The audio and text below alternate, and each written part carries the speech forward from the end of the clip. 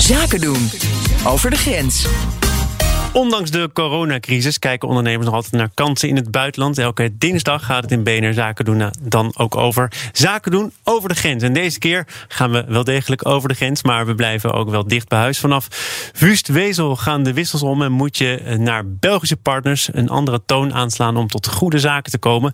Is althans de mening van iemand die er zeker toe doet. Die weet waar ze het over heeft. Esther Jansen van Culture Inc., schrijver van het boek Zaken doen van hier tot Tokio. Goed dat je er bent. Dankjewel, Thomas. Goedemiddag. Wij zijn toch die botte Nederlanders voor veel Belgen? Ja, dat zijn we. En je hebt het net over perceptie. Dat bevestigen wij ook steeds. En dat is natuurlijk, dat doen wij door ons gedrag. En ik denk dat het goed is. Wij willen dan snel overgevoelig van de Belgen. Niet zo zeuren. Ja, ik heb wel eens een keer in een workshop ook mensen, Belgen, iets laten tekenen over Nederlanders. En toen kwamen ze met een stekelvark op de proppen. Oh, als synoniem voor de Nederlanders, ja. En toen dachten de Nederlanders natuurlijk van, ja, wat overdrijf je nou? Een beetje overgevoelig. Maar ik denk dat het goed is om te begrijpen waar het vandaan komt. En ik had ook eerder deze week trouwens nog een workshop over het samenwerken met Belgen voor een Nederlands team. En die hadden feedback gevraagd aan de Belgen, wat ik al heel erg positief vind. Want dat vragen we vaak niet en ze zeggen het ook niet aan zichzelf. En uit die feedback bleek dat men vond dat de Nederlanders eigenlijk, dat zij niet werden meegenomen in de processen, de Belgen. Mm-hmm. En ze zeiden letterlijk, wij zijn niet een verlengstuk van Nederland. Ja. En dat ligt er niet op, zo'n opmerking. En, dit heeft natuurlijk ook allemaal historische gronden, neem ik aan, dit soort gevoeligheden. En dat is eigenlijk bij iedere cultuur heel erg belangrijk om je dat te beseffen. De Belgen zijn heel lang gedomineerd door buitenlandse machten en zijn daardoor heel gevoelig geworden voor die dominantie. Hebben ook wat minder gevoel van autonomie. En België is natuurlijk een bestuurlijke lappendeken. Ja. Er wordt ook wel gezegd, het is geen land, het is een eeuwigdurende conferentie. Maar het is echt de verhoudingen zijn heel precair.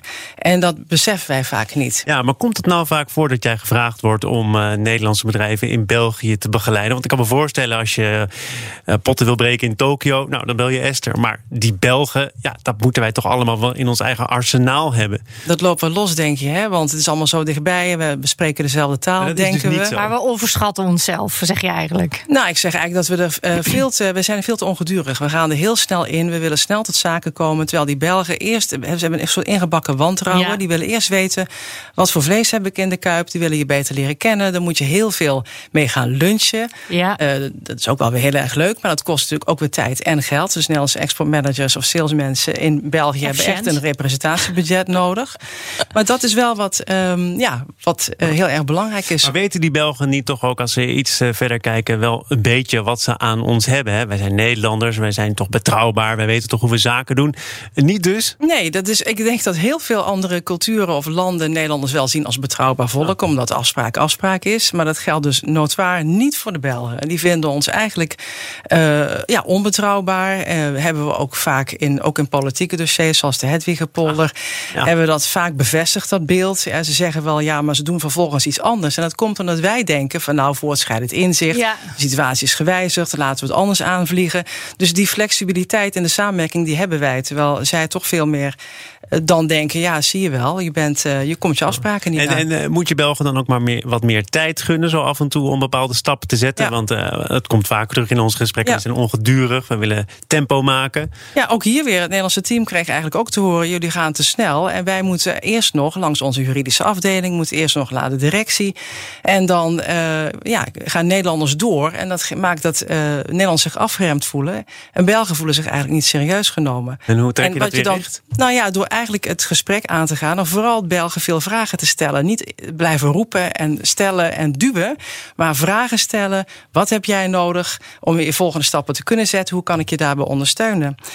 En dan scheelt het natuurlijk wel dat we die vragen kunnen stellen in dezelfde taal. Dat zou je denken. Hè?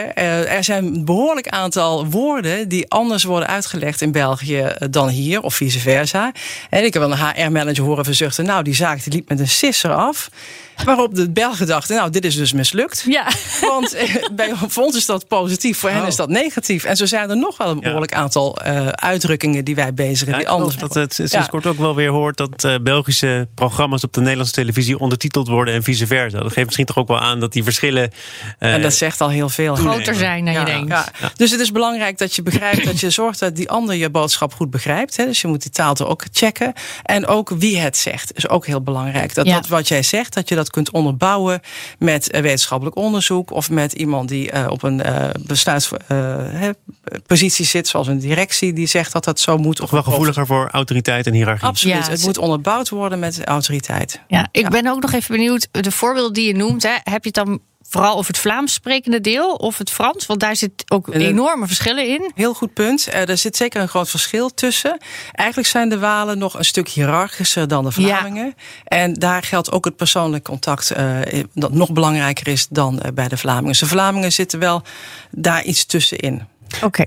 En als ik het goed begrijp, niet te flauw zijn als je een rondje moet geven of een keertje de creditcard moet trekken voor een goed diner of een goede lunch ergens. Nee, bij zaken doen met België is het plezierige is, als je van lekker eten houdt, dus dat je dat heel vaak moet doen. Maar je moet wel zorgen dat je een representatiebudget krijgt van je directie.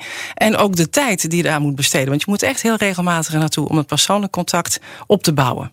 Maar dan hoor je ook heel veel, hè? En dan krijg je ook veel meer zicht op die complexe verhoudingen die er zijn. Esther Jansen, oprichter van Culture Inc., schrijver van het boek Zaken doen van hier tot Tokio. Tot over een week of 2. Dankjewel.